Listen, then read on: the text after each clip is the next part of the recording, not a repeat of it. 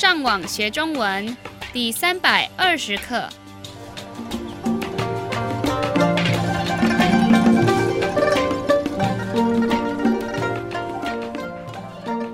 大家好，我是杨老师。大家好，我是赖老师。欢迎加入我们的中文学习课程。今天我们会听到一段文章，来复习上一课教过的单字。让我们先听一次今天正常语速的文章。由于科技的技术越来越进步，所以有些东西慢慢的都被电脑给取代了。像现在有很多报纸公司都出版了电子报纸，这样客人可以选择把新闻的内容下载到他们的电脑或是手机来看。最近也有数位版的电子书。在这个生意的世界里，传真机也慢慢的被电子邮件给取代了。这样人们在传图片的时候，就可以用彩色的图片来取代那些黑白的。以前要介绍产品给客户的时候，人们可能会用一个很复杂跟很多数字的报告来跟客户介绍。可是现在人们发现用简报的方法比较好，又快又直接，很容易就能清楚地告诉客户他们的目的。另外，数位相机的发明也让客人很轻松的就把他们拍的照片放在网络上给大家看，这样就不用把那些照片印出来。很多人觉得，因为电脑帮人们省了不少的纸，让我们的垃圾少了很多。这些改变让我们的世界的环境变得比较好了。让我们再听一次今天慢语速的文章。由于科技的技术越来越进步，所以有些东西慢慢的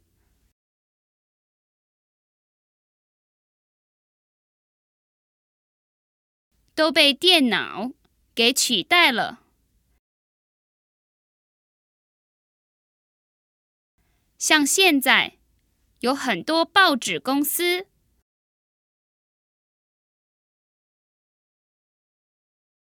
都出版了电子报纸，这样客人可以选择把新闻的内容下载到他们的电脑，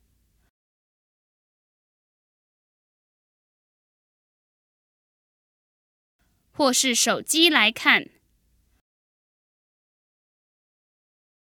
最近也有数位版的电子书。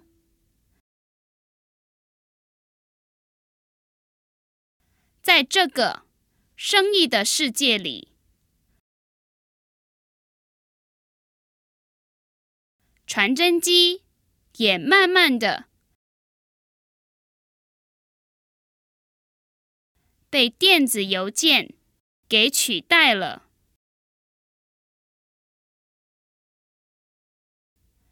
这样人们在传图片的时候，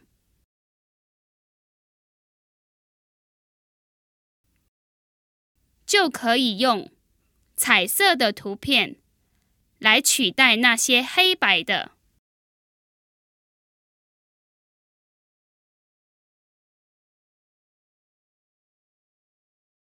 以前要介绍产品给客户的时候，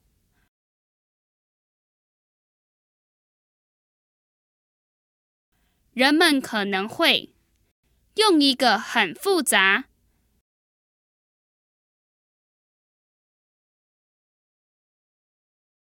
跟很多数字的报告来跟客户介绍。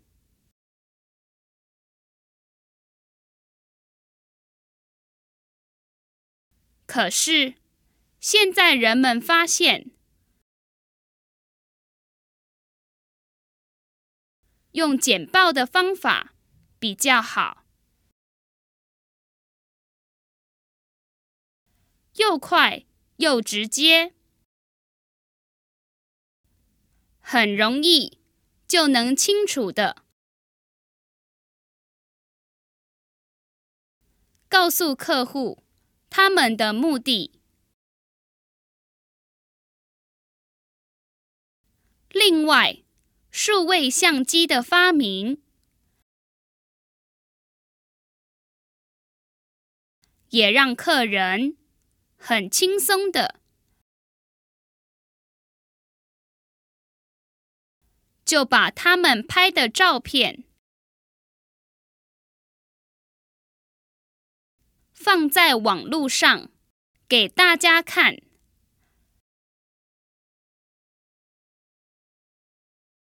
这样就不用把那些照片印出来。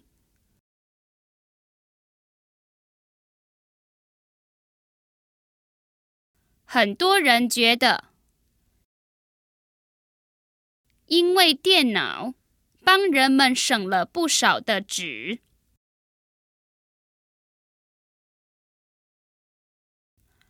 让我们的垃圾少了很多。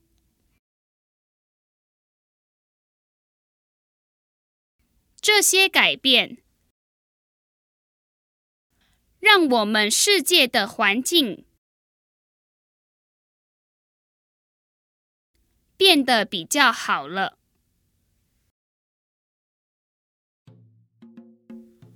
我们的会员可以上网到我们的网站 ChineseLearnOnline.com 这个地方看这一课的英文翻译，还有做更多的练习。我们下次再见。